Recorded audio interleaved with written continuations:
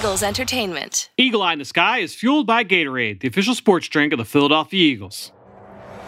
Everything that move, I don't care who it is. Let's go. Give me everything you got. Play fast, play hard. Let's beat these boys tonight in their house. It's party time. It's party time. Here we go. Touchdown! You are listening to the Eagle Eye in the Sky podcast. Now here's your host, Fran Duffy. That's right of the week, and we're getting you ready for Eagles Saints as the Eagle Eye in the Sky podcast fueled by Gatorade continues. I'm Fran Duffy, and as always, I think we've got a great show for you here on episode number 373. At the top of today's show, we've got Chalk Talk, where I chat with my friend Ben Fennell, where we catch up and share our thoughts on the New Orleans Saints and discuss what we think the Eagles will see this Sunday at Lincoln Financial Field. After Chalk Talk, we will then transition to Scouting Report, where we focus in on one of the impact players for this Saints defense, and that's defensive end Marcus Davenport. This is a player that the Saints traded up for in the first round a couple of years ago, and he has developed into a game wrecker for them up front, someone that the Eagles have to be ready for in this matchup. Then to close out the show in Faux Focus, I chat with a guy who does a great job breaking down the game. College, NFL, doesn't matter. That's Seth Galina from Pro Football Focus. I wanted to catch up with Seth and get his thoughts on this matchup, and he knows this Saints team very, very well, so he's able to provide some outstanding analysis. We will get to that towards the back end of the show. Before we get there, though, just a couple things I want to make sure we hit on at the top. Number one, make sure you go on over to our Apple Podcast page, leave us a rating, leave us a review. If you've got a question about this Eagles team, that's the best way to get it to us here so we can answer it. And it's also the number one way to throw us your support. I appreciate everybody that has done that in recent weeks. You guys continue to flood that Apple Podcast page with reviews and with questions, and appreciate everybody that has done that lately. Also, make sure you go and check out the Journey to the Draft podcast, myself and Ben, Dane Brugler, Ross Tucker, Eric Galco, a rotation of steady guests. Every single week, we are breaking down the top names. You do not want to miss it. We're talking about some of the top defensive players in the back seven, in the secondary, especially here in this upcoming episode, as well as getting you ready for this weekend in college football on the Journey to the Draft podcast, wherever podcast can be found. Also, before we get to the start of the show with Ben, I wanted to make sure we included a little piece of my interview. I caught up with the Eagles offensive coordinator Shane Steichen this week on Eagles Game Plan. We broke down 3 plays. We did a 15-yard run from Jordan Howard. We did the big completion, Jalen Hurts to Dallas Goedert for 24 yards, and then also one of the touchdowns to Devontae Smith from Jalen Hurts in this game against the Denver Broncos. Those are the 3 plays we broke down. We also talked about some things in between as well. Here are some of the highlights from my discussion with Coach Steichen. So Jalen's going to hand this ball off to Jordan, but you can see, too, going back to Tyree, just that little bluff he does right there on the Sam linebacker gets him to settle his feet and then play back out into Tyree a little bit, which allows Kelsey to get a nice kick-out block right there on the Sam linebacker. And then you can see Lane pulling around, kicking out the inside shoulder of the Mike linebacker. And again, a really good double team by Jack right there and Jordan, and Jack coming off to that backside linebacker, and then Jordan seeing it and hitting it downhill, and then splitting the defense right there, coming through that thing. So heck of a play, well-executed play, and then again, the finish right here by Jordan with the ball security, high and tight right there. Heck of a run. Coach, it's one of those things where you look at the tight ends and you have the influence from Tyree Jackson, the great job on the double team. Speak about those guys, 2 young players that had to step in after the injury to Dallas Goedert, and what you've seen from these young guys since you've been here. Yeah, no doubt. Those guys have definitely stepped up. Jack and Tyree have done a heck of a job. Tyree playing quarterback and now playing tight end, and what he's been able to do the last 2 weeks has been fantastic. Coach Jason Michael does a heck of a job with those guys, getting them prepared week in and week out. And then with Jordan, one of the things we've always talked about with him here on the show is he's got that skill set where he can be a tone setter early for an offense and then a closer late, and that's certainly the role he's played here the last couple of weeks. Yeah, no, he's done a heck of a job. Again, he's played a lot of football in this league, and so he's running it well right now. Again, he's seeing it well. He's hitting it downhill. He's being physical, and he's been able to break a lot of tackles and create these explosive plays in the run game that we need. And this is just great subtle movement right here by Jalen in the pocket, stepping up, keeping 2 hands on the ball, and setting his target line to Dallas right here for a big-time 3rd down conversion. And a credit to Brian Johnson, our quarterback coach. He does these drills all the time with Jalen in pre-practice, and it's starting to pay off. Coach Sirianni talked about it earlier this week where, maybe earlier in the season, you may have seen Jalen, especially when he squares up to the line of scrimmage, when he steps up, maybe that's an opportunity where he might take the chance to run with the football, but his ability to stick with this play, keep his eyes downfield, shows that growth that he's made. Yeah, absolutely. Anytime you can create these explosive plays in the pass game, keeping your eyes down the field and not having to take a hit right there by running it and getting that big play, obviously that's big time. And this is a play where we saw earlier in this drive where he's going to take that big hit on the throw to Jalen Reagor. So a couple of really good examples here from Jalen Hurts, his ability to hang in the pocket under pressure. Yeah, no question. Anytime you can hang in the pocket under pressure and make these big-time throws, that's great growth by him, great improvement, and he continues to get better every week. And that one going to Devontae Smith. Coach, he's had a huge couple of weeks here. Talk about what you've seen from Devontae, and obviously the opportunities have been there. This is exactly what you've seen from him from day one, but just speak to how the rookie has performed so far. Well, yeah, I think I always start with, the separations and the preparation week in and week out and his mental makeup and how he prepares weekly for his game day, getting ready, Monday through Saturday. It's starting to show. I mean, it shows every week, and it's really starting to show up. And when we have those opportunities to hit him with big plays, he's finding the open voids, and he's getting open. He's winning the one-on-one matchup. So he's continuing to improve and getting better every week. So he's a heck of a football player. So for that entire segment, be sure to go check out Eagles Game Plan or just look for Tape Study when that goes up on Friday afternoon on PhiladelphiaEagles.com, the Eagles mobile app, and all of the Eagles digital channels. Again, we broke down 3 plays there. Some of that stuff's not always podcast friendly because you need that visual aid. So make sure you go check out the full breakdown over on Eagles Game Plan. Speaking of Eagles Game Plan, let's get now with the guy who helps me produce that show each and every week. That's Ben Fennell. It's time now for Chalk Talk. Let's get down to business. It's time for Chalk Talk.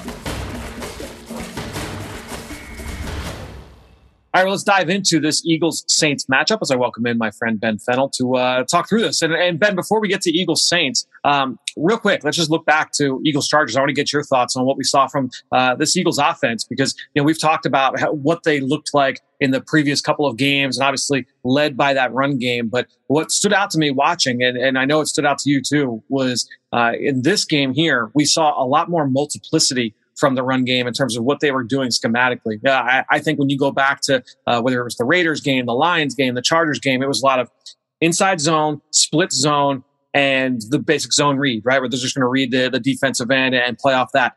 In this game, we saw so much more from whether they were pulling guys in some of their gap schemes. We saw a lot more from the QB run game in terms of who they were reading and different plays off of that. I thought that we just saw a little bit more multiplicity here in this run game this week against Denver. Yeah, really diverse run game, not only committing to the run game, but throwing a lot of different run concepts and elements at the opponent, all the different quarterback runs, pulling guards, pulling centers, obviously the zone game that we're really efficient at. Jalen Hurts, not only reading defensive ends in the zone read, we saw him reading defensive tackles, second level defenders, a lot to account for in this Eagles run game. So not only are they committing to it, but throwing a very diverse schematic rushing attack at opponents. It's really tough to prepare for. And that's the thing is that when you're talking about it from a pure X's and O's standpoint, okay, there's a lot that we have to prepare for from that standpoint, right? But then you go to a personnel standpoint and it's like, okay, well, you have Boston Scott, you have Jordan Howard. When Miles Sanders gets back, you put him back in there. You have Kenny Gainwell and obviously Jalen Hurts, right? So as a defense, you are preparing for, hey, when this guy's in the game, these are the kinds of runs they typically have. Hey, when this guy's in the game, these are these kinds of runs. But then you have to prepare for all the different layers schematically. So it just adds a lot on a defense's plate to say, like, okay, like we have all these things from an X and O standpoint. And then from a Jimmy Joe standpoint, there's also a lot to take into account as well. No question. And a lot of this being done on early downs and in first down. And it's no secret. The efficiency in the run game is keeping them on schedule with down and distance, keeping them into more manageable third downs. And in result, Fran, we've been converting more third downs the past couple of weeks. And, I think that all is part of the formula and part of the recipe with how this offense needs to be game planned each week and how they need to execute on Sundays. I think they've done a really good job, not only in the game planning and kind of how they want to attack the opponents, but then coming out on Sunday and sticking with that game plan. It's obviously a young coaching staff. They're still figuring out, their ways during the week and in the course of games. So it's really great to see them kind of stick to a formula and a recipe and find something that's working. And it's something too, when we talk about this offensive attack, you mentioned third downs, and we talked about it last week, I believe, here on the show, was how they're going to need to be really good when you get into that third and short, third and medium game. And there are certain plays in the game plan on a weekly basis that, hey, this is for our third and short, this is for third and medium. Those game plans, those parts of the game plan every week are going to need to be sound, because it's an area that the Eagles, if you continue to run the football, that's going to be an area you're going to face more often than not. And so the Eagles have been really efficient in that area these last couple of weeks for sure. Yeah, and we have to give hats off to Jalen Hurts. And I think his play on third down has really been outstanding. And, the first couple of weeks and months of the season, the narrative of Jalen Hurts was, it was either the quick game, screen aspect, manufactured completions, or taking low percentage shots down the field. And that really isn't how he's been passing the ball the past few weeks. And if you look at this Broncos game last week, throwing the ball efficiently in the short to intermediate windows that aren't screens, that aren't manufactured passes. And just this past week, under 20 yards passing, he was 15 of 16 for 142 yards and a touchdown. Yeah. Incredibly efficient. And that's without really a heavy screen game. I think he had the one against the cover zero all-out blitz. And the Boston Scott one on the opening drive, the 18-yard. Yeah, the one running back screen, which was a great design off of a kind of a play staple that you had talked about in your all-22 review and the post-snap read, a really cool identification from you. But Jalen Hurts being efficient in the quick game passing, the intermediate stuff, that really excites me. And it excites me that that's what he's being asked to do. I don't love the low percentage shot plays as a staple of the offense. Take your risks, take your shots here and there, but it shouldn't be a fixture of his pass game. So, in the short intermediate windows, facing the blitz, facing man-to-man coverage, all those areas that he kind of struggled, he's really taken strides. And we criticize him when it's bad.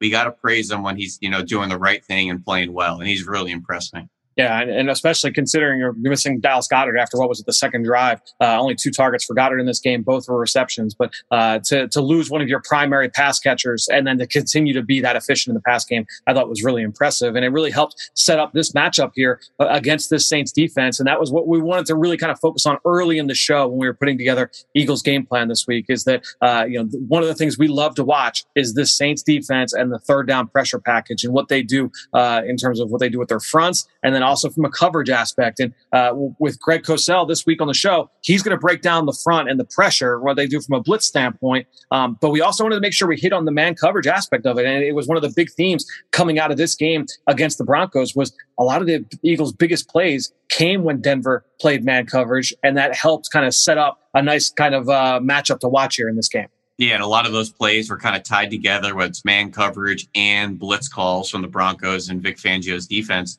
But we're seeing the strides of Jalen Hurts as a quarterback in committing to defeating the blitz with his arm and his mind. And I think early in the season last year, he was a little quick to run, a little quick to get into that I'm going to out-athlete you mode when I have a free hitter. We saw him defeating pressure with his arm on Sunday, whether it was the quick screen out on the double tunnels or whether it's hitting Devontae Smith over the middle against cover zero in the red zone. Those are plays that he wasn't committing to early in the season. So I love, and we talk about it all the time, you have to be able to beat the blitz with your arm as well as your athleticism. So to see him go 9 of 11 against the blitz on Sunday, that's really impressive. And I think that's a performance, might be his signature performance as a professional, and really one to start stacking and build off of.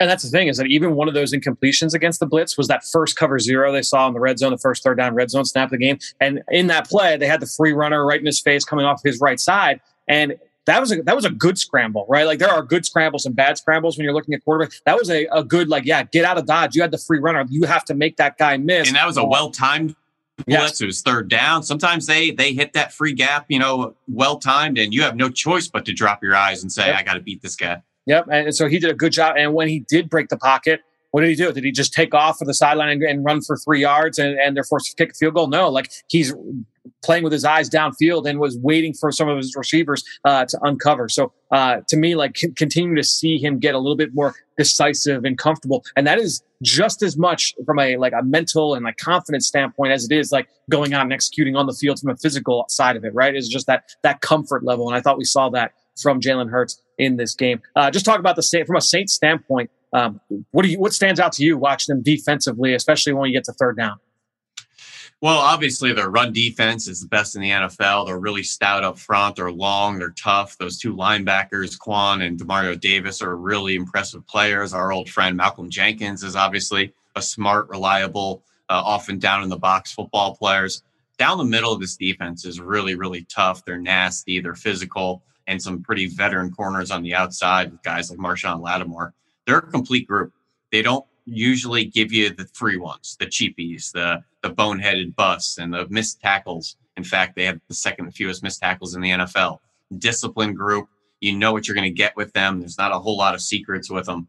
And I think it's going to be a really fun challenge. As much as I want to talk about third down and the Jalen Hurts against the blitz and cover one, I think this game's all about first down for him and our running attack against their prolific run defense, and who can kind of stay on schedule and keep Jalen Hurts out of the 3rd and 10s, 3rd and 9s. Oh, did you have a penalty? And now it's 3rd and 14s that kind of plagued this team through September and October. Really have cleaned that up the past couple of weeks. So buckle the chin strap, and it's a big test on Sunday. Yeah, and obviously, look, when you're talking about great run defense, that'll certainly be a factor in this game. When you then add in the effect that Jalen Hurts can have on a rushing attack, though, and just having that athletic quarterback, adding that dimension. We talked about it earlier. Something we saw from the Eagles last week against Denver was, hey, we're not just going to line up and run inside zone and it's our guys versus your guys, but it's the threat of the zone read. It's the threat of Jalen keeping the football, and that can add layers of difficulty from a defensive standpoint. And so we'll see how much the Eagles are able to take advantage of that here in this game, especially considering how often the Saints will play in some of those light boxes. Now you're getting even more back in your favor from a number standpoint offensively.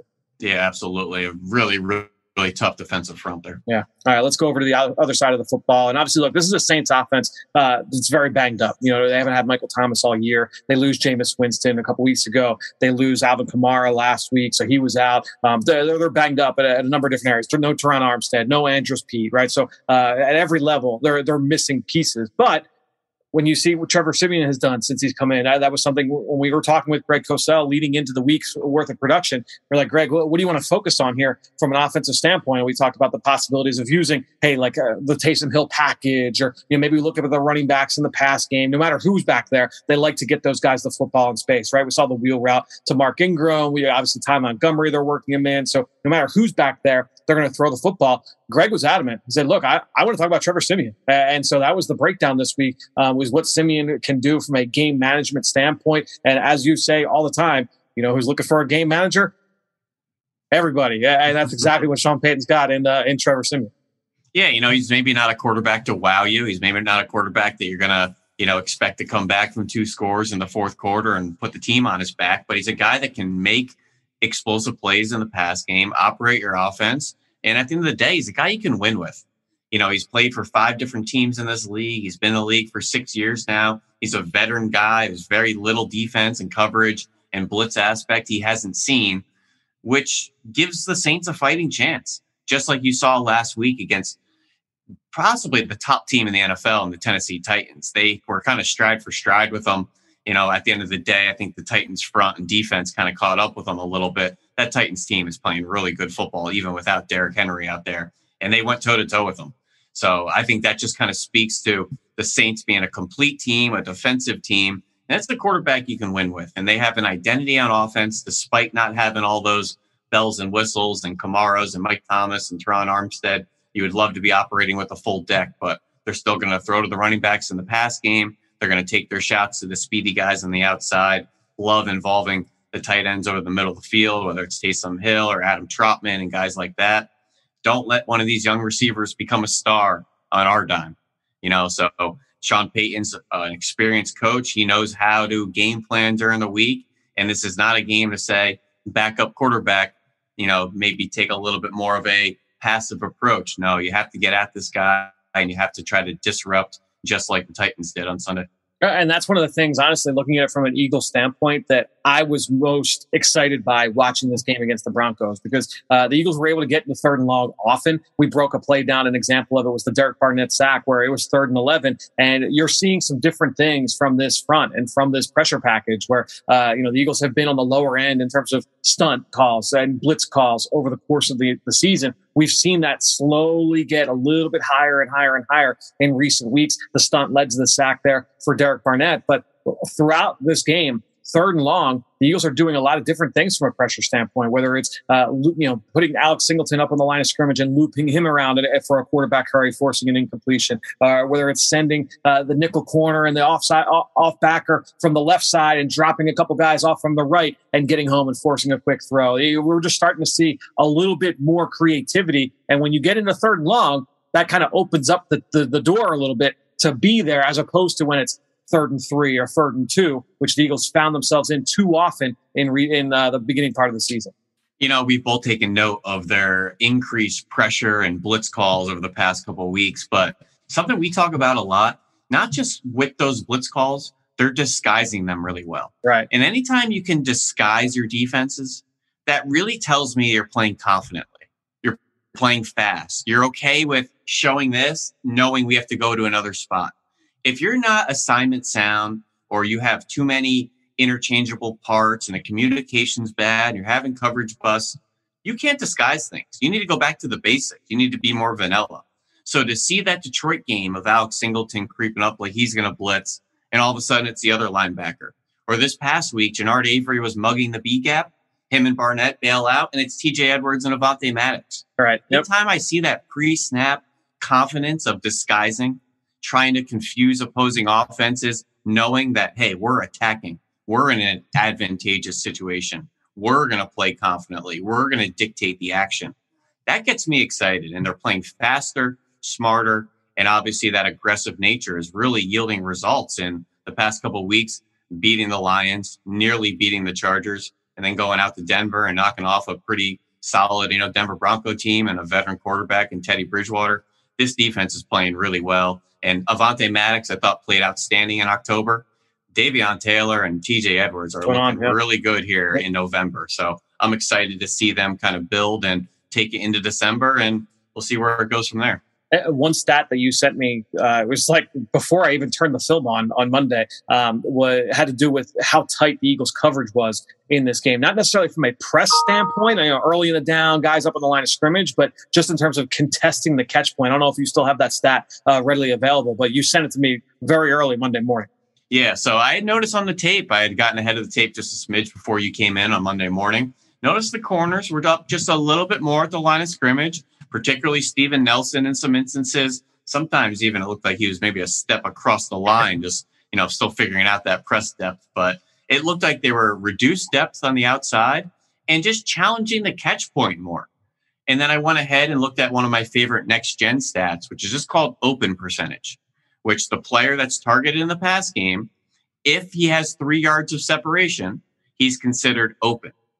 And the Eagles through weeks 1 to 9, 30th in the NFL in allowing open receiver targets. As we know, zone coverage, usually allowing easy completions. Guys like Justin Herbert, Derek Carr, very prolific and efficient against us. Well, this past week, the open percentage, we were 5th in the NFL.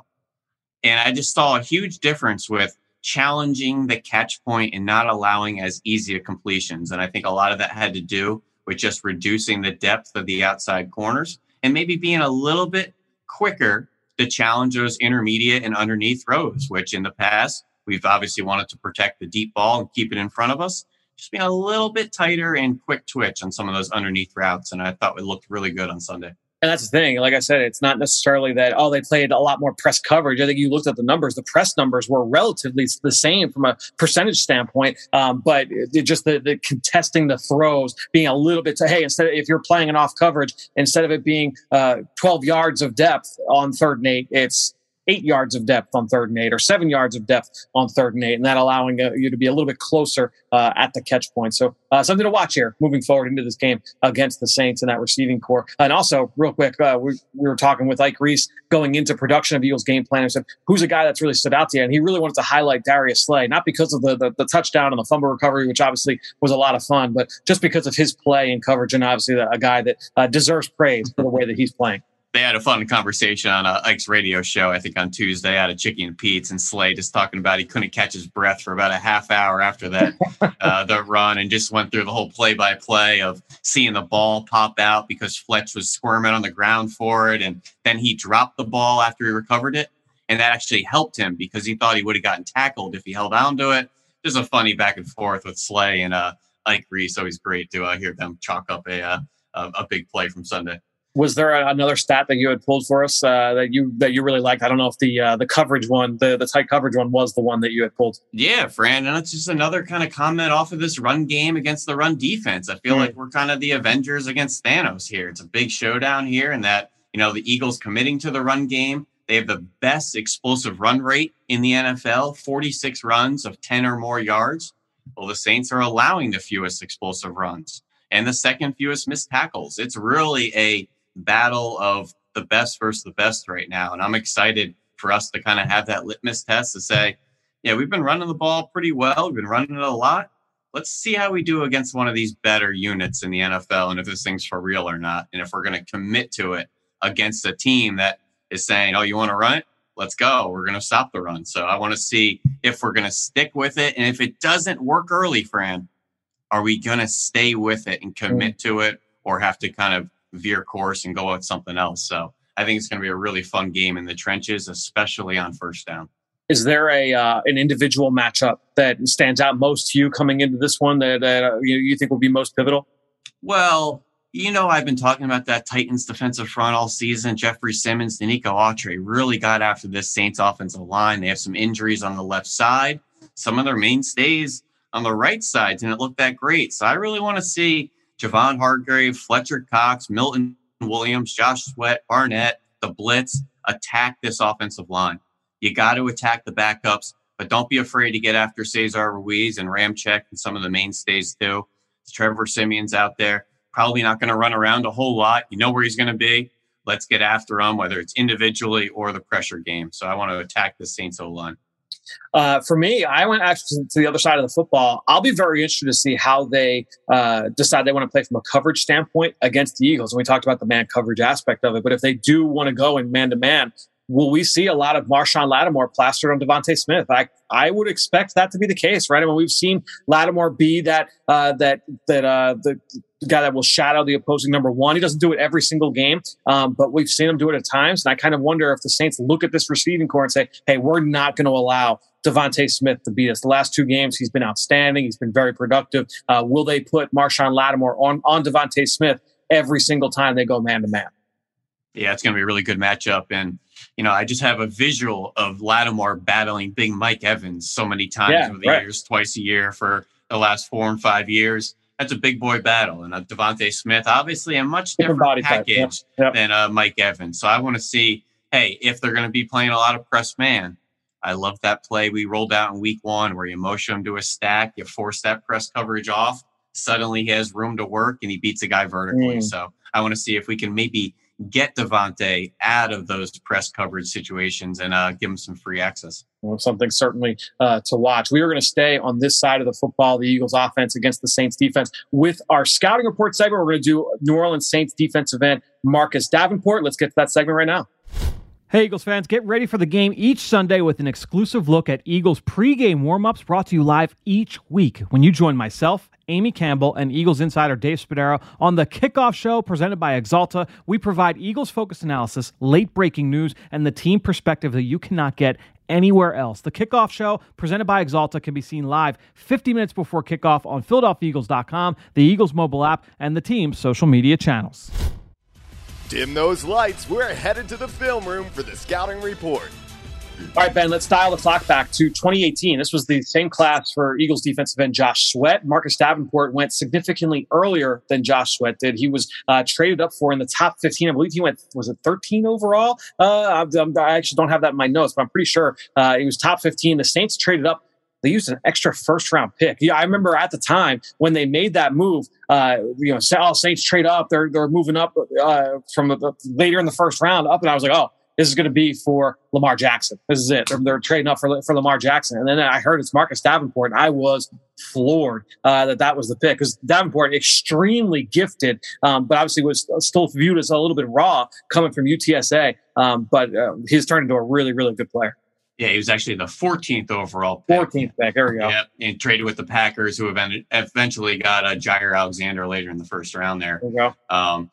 But yeah, really interesting kind of edge class year to look back on. Bradley Chubb at the top of the group, Harold Landry falling to the second round with the knee injury. You had some guys like Sam Hubbard, Kamoko Toure. We ended up snagging Josh Sweat later in the draft. Ended up being probably one of the better edge rushers in this group. Arden Key was kind of all over the place. Nwosu out of USC is an interesting player, but Marcus Davenport at a UTSA, University of Texas San Antonio, the Roadrunners, playing some good football this year. He was a fun player to study, Fran, because he was big, he was long, he was explosive, and he was raw. So you just knew he had a lot of upside, a lot of development. He was 6'0", 5'6", 264, ran a really impressive 4.58 at the combine, which I went back and did some research. From 2000 to 2018, so a 18-year window, there was 200 players that were 6'6", 260. He had the third best 40. It was Montez Sweat, Jimmy Graham, and Marcus Davenport. Wow. So a pretty impressive time there as far as being a height, weight, speed player, really productive player at UTSA, 21.5 sacks, 37.5 TFL. That actually might have just been his last year, if I'm not mistaken. I think he had some stupid numbers out there. But he was a really impressive pass rusher. You saw long arms, bull rushes, inside rips, speed to power. Seemed like every week he was bull rushing one of these poor tackles out there right on their butt. I can't remember what conference they play in, the Southland or the Southern. They were Conference USA. Conference USA, yeah. And then he showed up to the Senior Bowl. I thought he looked decent in practice, had a really big game where he had a nice sack against Brian O'Neill, got on the scoreboard with the scoop and score touchdown, just getting his name in the paper. But he was an interesting player with his length, his burst, his heavy-handedness on bull rushes. Just was a little bit raw with some run defense stuff, his pad level, his hand usage at times, disengaging fast enough and kind of stacking and shedding blocks. Was a raw player, but he was really fun. And I think it's kind of an interesting discussion to see, was he worth the 14th overall pick, Fran? Was he worth the future draft capital to get that pick at 14 as well? I think is really part of the conversation. When you look at him and the rest of the edge group, I think it's Marcus Davenport and Josh Sweat. But was he worth the pick at the time in the capital? I think it's a fun discussion. Yeah, I mean, I think when you look at to me, like looking at pass rushers, obviously we know that is a premier position, right? And that's viewed as one of the more valuable spots on the football field. And so if you're trading up, you ideally are trading up for, and that was the thing, was when you saw they're trading up, and it's with another number one pick, like, you're only doing that for a quarterback. But I guess if there was another position that you're making that move for, it's for a high-end trait pass rusher. And so when it was Davenport, while it was shocking, it was like, okay, like I kind of get the rationalization behind it, especially with where the Saints were in terms of how they viewed their window, right, to go and win another Super Bowl. Hey, look, we're on the back end of Drew Brees here. Let's continue to load up this defense. You already had Cam Jordan in the building as somebody that could train it. And we know that Cam Jordan is one of those guys that he's the Pied Piper in that room, right? And he can kind of bring everybody along. Look, up to this point this season, Marcus Davenport was not a starter. He was their third guy off. He was the next guy off the bench. Trey Hendrickson was the starter opposite Cam Jordan, and Davenport would come on as a rotational player and play in their sub package, which they live in their sub package. But to me, like when you look at what they paid for it, yeah, maybe not quite what they would have exactly hoped for back in 2018. That said, this is a guy that's the arrow is continuing to go up. I mean, he was 21 years old when he was drafted. He was a 21-year-old rookie. So only a few years removed. This guy's not 25 yet, not 26 yet. So I think when you look at the arrow pointing up on him still, his best football still might even be ahead of him, which is wild to say. Yeah, you have to think the Saints really thought he was going to be a Khalil Mack level player or a DeMarcus Ware level player. You remember DeMarcus Ware came out of Troy. Khalil Mack came out of Buffalo. Not the most conventional schools to acquire top half of the first round pass rusher. Marcus Davenport coming out of UTSA, having a lot of upside, a lot of potential, a little bit unknown as far as his buzz as a prospect. You have to think that that was kind of the trajectory that they thought he was going to be on. Has he lived up to that expectation? Khalil Mack and DeMarcus Ware are pretty special players, and he still has a chance to get there. But you have to kind of think that that was their projection of him at the time. I do think it's interesting too, when you look at, we talk about this all the time over on the Journey to the Draft podcast, is how teams have identities and have types and what they want to try and get, whether it's position specific or just types of players. And I think when you look at the New Orleans Saints and the way that they draft, it's a lot of trait-based scouting. It's a lot of, and I think when you look at Jeff Ireland, who he's like their director of player personnel or their vice president of player personnel. Mickey Loomis is the general manager, but you look at Jeff Ireland and him coming from the Bill Parcells School of Scouting. It's like, it's trait-based. We want guys that are unique in terms of their body type and their trait style. And I think when you look at Davenport, he certainly fits that bill. They have not been afraid in the past to go down the small school rabbit hole, right? And that's a place that the Saints have had a lot of success in recent years, maybe as much or as more than anybody in the NFL. And so clearly that was not something that scared them away. What I also love about this, and we talked about it a little bit earlier this week with Greg, was when you look at the Saints defensive line and how they're kind of put together, when they get into that sub pack, when it's 3rd and 9, you've got like 4 or 5 guys lined up across from you as an offensive line where you're like, like Marcus Davenport, Tano Passanio, Cam Jordan, David Onyemata, you get a Peyton Turner, who they just drafted in the first round this year, right? All these guys have that same body type, and they'll line up inside, they'll line up outside. They've got long arms. They're really powerful. They've got explosive traits. And it's like, man, like, they all just look the same, and we don't know who's coming, who's going. It makes it a lot of fun to watch, but it's cool to see that identity because it's a group that's been established there for a long time. Yeah, and it even kind of goes back to like previous eras with this team, and it just seems like they have a style, they have a fit, they have a preference, and I love the willingness they go off the beaten path for the small school guys. You could go back to the previous era with like a Jari Evans, coming out of Bloomsburg, but the past 10 years, I get guys like Akeem Hicks out of Canada and Teron Armstead at Arkansas Pine Bluff, or David Onyemata out of Manitoba. I think you just see this all the time. Marcus Davenport being the 14th overall pick from UTSA. We're all really glad they grabbed Boston Scott out of Louisiana Tech and eventually made his way here to the Eagles.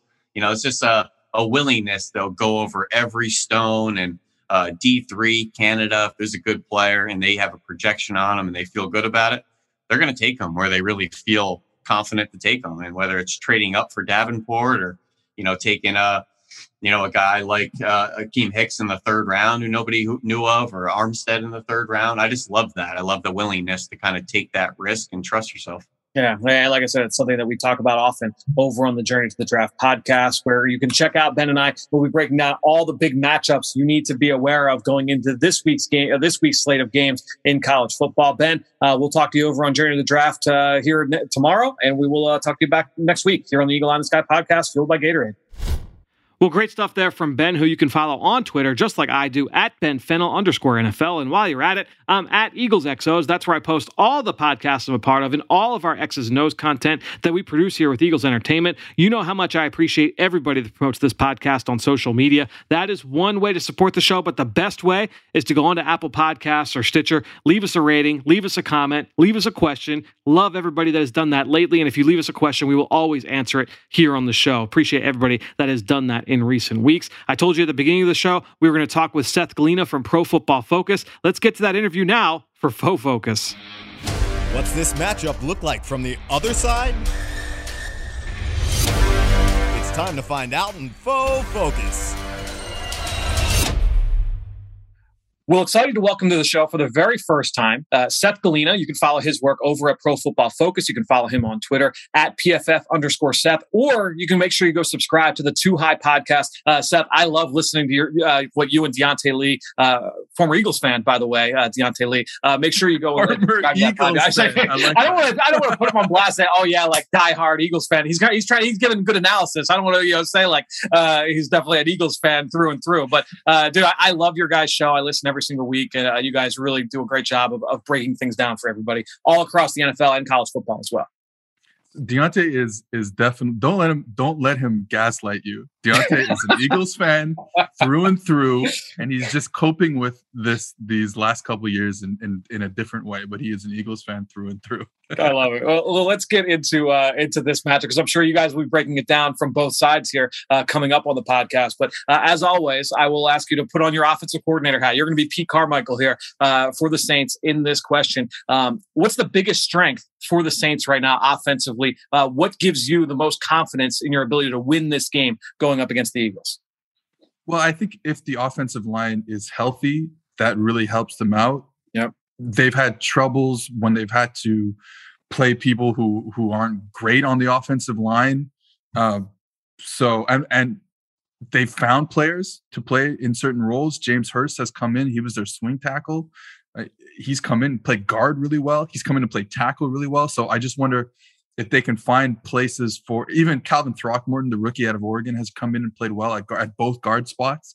So it'll be interesting to see who's healthy for the Saints offensive line, because that's always been a problem. And then honestly, Trevor Siemian has been really good. I can't even explain this to anyone.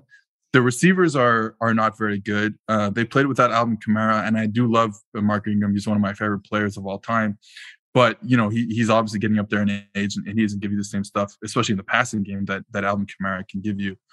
So Siemian has just been really good with the football. He hasn't, forced the ball anywhere, quote unquote, taking what the defense is giving, but he has thrown the ball down the field.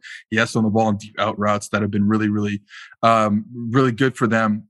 They just, the Saints issues, their receiving core is as bad as, I don't know. I can't think of a worse receiving core, certainly in the league this season. Deontay Harris has played very well, but I don't think he's the type of, he's a wide receiver one. Their wide receiver one is Marcus Callaway. In terms of like what they want from wide receiver one, it's Marcus Callaway, and that's just not, it's not worked. Kenny Stills has come in and been okay, but he's dropped some passes that I think they need to get for the explosive plays that they just can't find this year.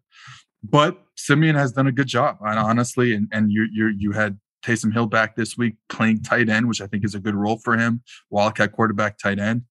And they just need to find a playmaker there. They needed OBJ badly. Oh, yeah, so I was gonna bring that up. Obviously, they missed out on the OBJ sweepstakes a week ago.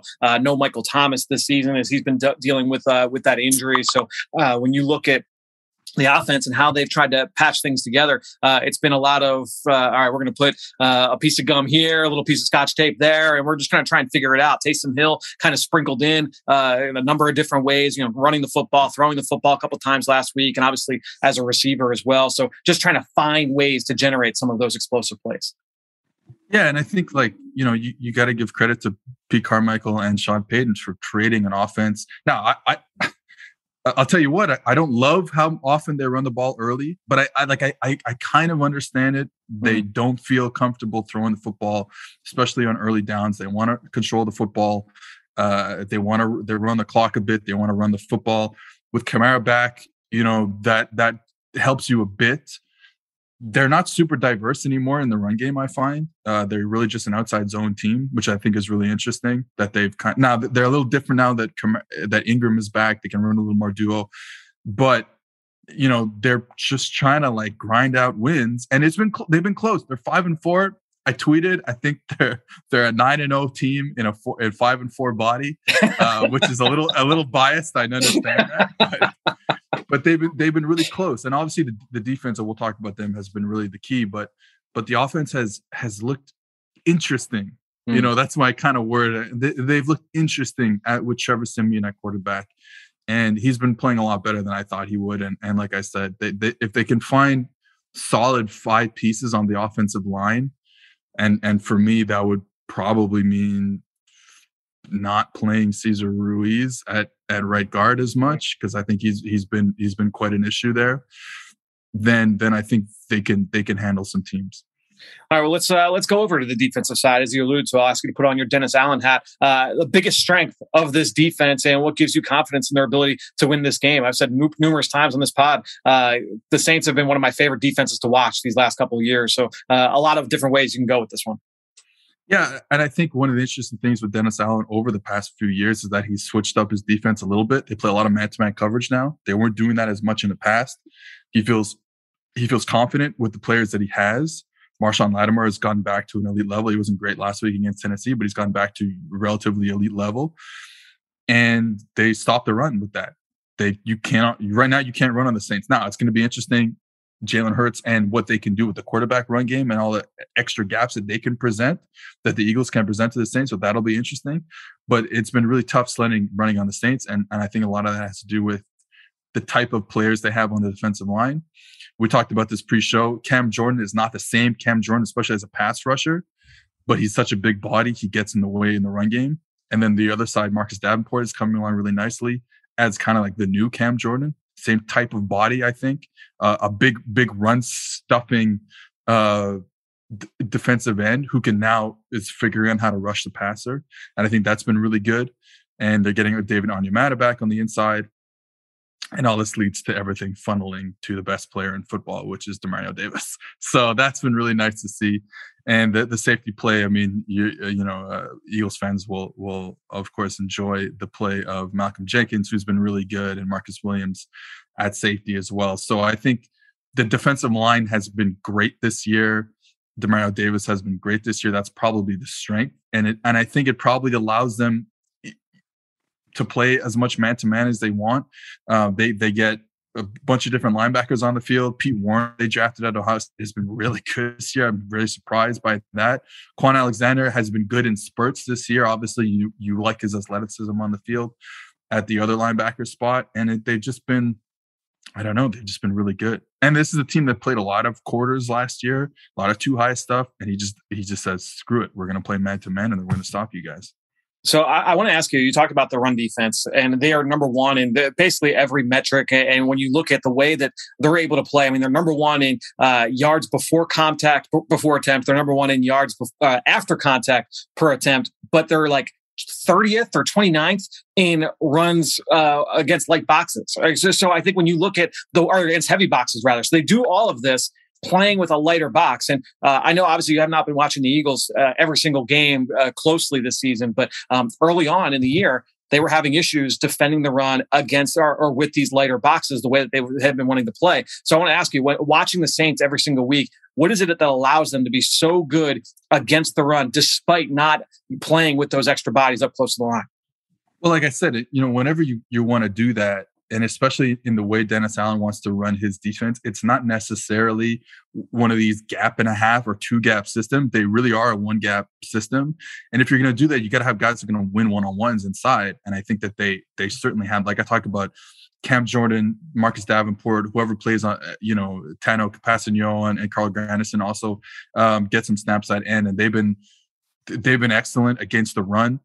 Like I said, getting David Onyemata back, who has been really good in his career, very underrated player. They got him back from suspension a couple of weeks ago. He's been really good, and even guys like I always forget that some of the interior guys like Shy Tuttle, yeah, like Christian Ringo, like flashes like at times. Like those guys have all made plays on tape. Yeah, and so that's what I'm saying. Like they get guys who win one-on-ones, and then you have the cleanup player inside, and they do some really smart things in terms of what I see a lot of these kind of new defenses do is firing linebackers quickly and trying to get kind of like quote unquote explosive tackles for loss.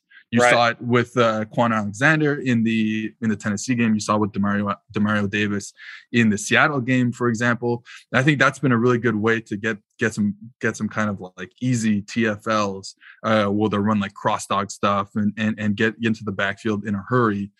That's really, I think, been really the main thing. And then they're getting really good support players. Chauncey Gardner-Johnson missed last week, but he's a really good run player. Malcolm Jenkins, like I said, is a really good run player. So like they're getting like run defense is always going to be a team sport. right, as we know, and they're getting really good play out of individuals, and they're all coming together collectively. That's the thing. I remember when Chauncey Gardner-Johnson was healthy, you'd see reps like when they're in their sub, and Quan Alexander's walked out over the slot, and you see Chauncey Gardner-Johnson in the box stacked and making plays. I mean, just the way that he was such a big part of that run defense will definitely be felt for them over these next couple of weeks with him out. Another question for you: you're Sean Payton. Biggest concern going into this game, into this matchup against the Eagles? Well, like I said, it's the receivers. They just can't separate. They can't make contested catches. They can't make any catch, to tell you the truth. They're not. It's rough. It's rough, and they're really the reason why the Saints are 5-4. You take away the Carolina game where everyone was injured and everyone had COVID, and okay, whatever, take that game away.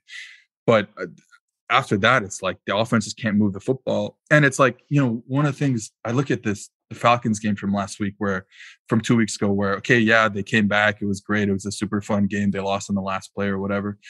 But the reason they were down 24-6 is because they had no receivers, and they were mashing Atlanta on the interior. Now, Atlanta doesn't have a great interior run defense or run defense in general, but the Saints couldn't capitalize on being able to say, hey, we can go get 6 yards of pop here. Hey, we can go get 5 yards. Hey, we can go get 7 yards.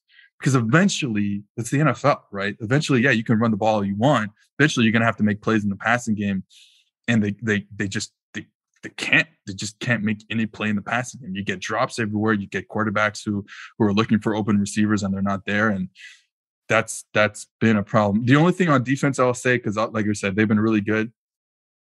They have been getting gashed a bit when they play cover 2 man. So you're seeing Chris Godwin make some plays in the Tampa Bay game. You saw Marcus Johnston make some plays in the Tennessee Titans game. They will play a lot of 2. They used to be a big quarters team. They're less quarters now, which is like 2 high zone, let's say. Now they're more 2 high man. So cover 2 man. And when you do that, you're going to get picks and rubs, and you're going to get guys crossing the middle of the field without any linebackers there to be like a rat type of player or a hole type of player. So that they've been getting gashed a bit on those type of plays, but it hasn't hurt them too much. But I would expect the Eagles to get into some more, when they know it's coming, get into some more condensed sets and get some picks and rubs and get some guy open over the middle of the field. Yeah, something we talked about earlier in the show. Just the Saints in their man coverage concepts going up against the Eagles will be interesting to watch here in this game, especially considering the success the Eagles had offensively against the Broncos in their man coverage a week ago. Most pivotal matchup in your mind for this game, and then we'll cut you loose. Whoever 3-tech for the Eagles against Cesar Ruiz, it's been bad. He's getting beat pretty cleanly off the line of scrimmage. He got beat by Jeffrey Simmons and I think Denico Autry a couple times in the Tennessee game. Hasn't been very good. So I don't know if I guess Fletcher Cox is still the 3-tech there. Yeah, it'll be mostly Fletcher. Yep. That's not a good matchup. So that would concern me quite a bit, to tell you the truth. Because every time I see a 3-tech lined up over Ruiz, it scares me. Interesting. Well, it's something certainly for us to watch. Seth, thanks so much for joining us again. Check out Seth's work over at Pro Football Focus. You can follow him on Twitter at PFF_Seth, and the 2 High Pod with Deontay Lee and Seth. It's just outstanding listen every single week. Seth, thanks so much, man. Appreciate you jumping on. Well, great stuff there from Seth Galina. Oh, again, I love that podcast, the 2 High podcast with Deontay Lee. I mentioned earlier we had that interview with Shane Steichen from Eagles Game Plan, and as always, we're going to close out the show late this week with some of the stuff from the cutting room floor, the stuff that didn't make our episode of Eagles Game Plan this week, but still outstanding analysis from John Clark, Ike Reese, Mike Quick, and of course, Greg Cosell. Due to time constraints, this stuff couldn't make it into the full edited version of the show, but we kept it here for you. Let's get to some of the leftovers from Eagles Game Plan. Mike Quick, what did you like from Jalen in Denver? I just think he played his very best game, and certainly his best half. In that first half, he was perfect. He made all the right decisions. He knew when to run the football. He knew when to, at the line of scrimmage, change plays. He got them out of some tough situations at the line of scrimmage. I just thought he was very decisive when it was time for him to run, taking off running. I thought in passing the football, he knew where to go with the football, and a lot more of that could go a long ways. Yeah, very under control game from Jalen last week, really taking what was there available to him off this run game. I love the way the game plan has mirrored the run versus the pass, and it allows Jalen to have these decisive windows that he can throw the ball in. And I think it gives him that much more confidence to let it go. He played the game from the pocket last week. Teams are going to try to force him to do that, and it's important that he remains confident, stay in there, go through his progressions, and deliver good throws. That second touchdown pass to Devontae Smith is another prime example of him just sitting in there, allowing the routes to develop, and making a good throw. I'm glad you mentioned sitting in the pocket, because there are many times early that you would see him bail out of the pocket early, and this time he had a little more patience in the pocket.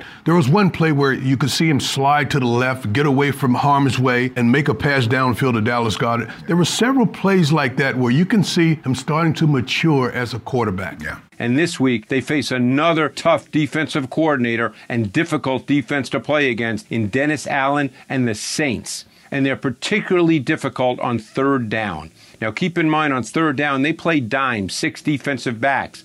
But they keep 2 linebackers on the field, Demario Davis and Quan Alexander. So they have a lot of speed on the field on third down. He's going to see a lot of that on third down against the Saints, and opportunities for them to take advantage of man coverage. They did well passing the football versus man coverage, and they also did well as he ran the ball versus man. Yeah, and to me, the important thing there is that he recognized at the snap that they were in man coverage. Yes. So he has this instinct in his head that says, if something is not open immediately, I can take off. And that's a great weapon to have at the quarterback position. Makes it difficult for defenses to find a way to defend him when you're in man coverage. It really is going to put the Saints defensive coordinator in a little bit of a quandary, because they like to play man, but when you have a quarterback that's a dual threat, makes it difficult to call man defenses. And how important is it that the Eagles are now 6th in red zone, 6th on third downs? The situational football with coach and quarterback has really improved here. Well, I mean, those are the money downs. That's really where you make your hay in this league. You got to be able to extend drives by converting third downs. And then when you get down in the red zone, you got to score touchdowns instead of field goals. Right. I mean, that's always the objective of the offense. And you can tell that this Eagles offense, as they found their identity, they've gotten better in both of those areas. And John, it's not just by chance. It's something that they work on. Situational football, you have to be good at. When you're very good at third down, when you're good in the red zone, you're going to score points. You're going to keep the ball, you're going to score points. They spend a lot of time in those areas. All right, Trevor Siemian, not bad. 5 touchdowns, no interceptions this year, filling in for Jameis Winston. Ike Reese, when you looked at that Eagles defense in Denver, seemed like the coverage was tighter, huh?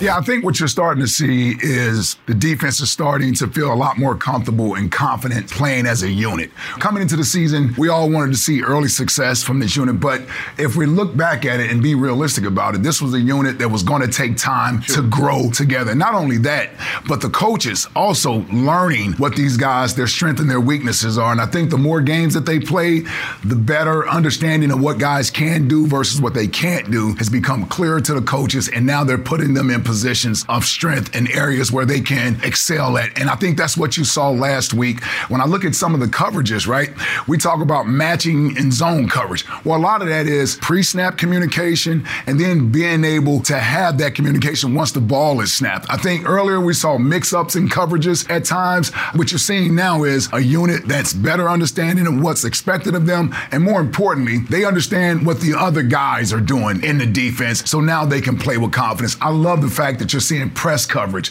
I love the fact that in a matchup zone, guys are plastering receivers as opposed to getting to an area and saying, I've done my job. So you can take the defense to the next level versus being in the one-on-one section of the defense. Now we can take it up to the 2-on-1. Well, and when you look at the Saints passing game, they just don't have the experience that they've had in the past. There's no Michael Thomas. He was their best receiver.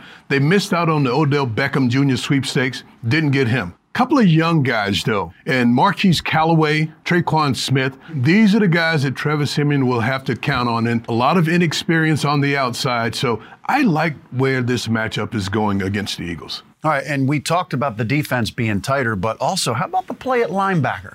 And I know this is going to get him excited. Davion Taylor, and this is becoming a playmaking defense. Yeah, and that's what you need.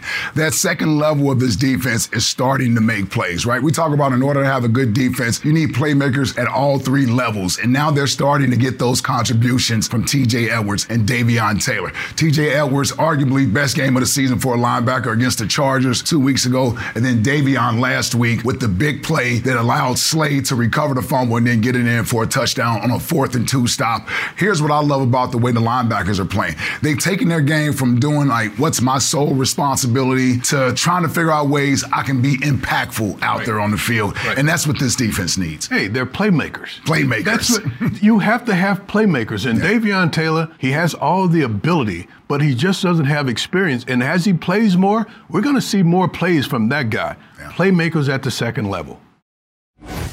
And again, be sure to check out Eagles Game Plan. Goes up digitally on Friday across all Eagles channels. Or if you live here in the Philadelphia area, make sure you check it out Sundays, NBC 10 at 10 a.m. Great stuff this week. Seth Galina, Ben Fennell, everybody that's been on the show, Greg Cosell earlier this week. Thanks to them, and thanks to all of you as well for your continued support of this show and all the rest of our podcasts here with Eagles Entertainment. That being said, I think that'll do it. Another show in the books here on the Eagle Eye in the Sky podcast, fueled by Gatorade. For everybody here at the NovaCare Complex, I am Fran Duffy. We will talk to you next week.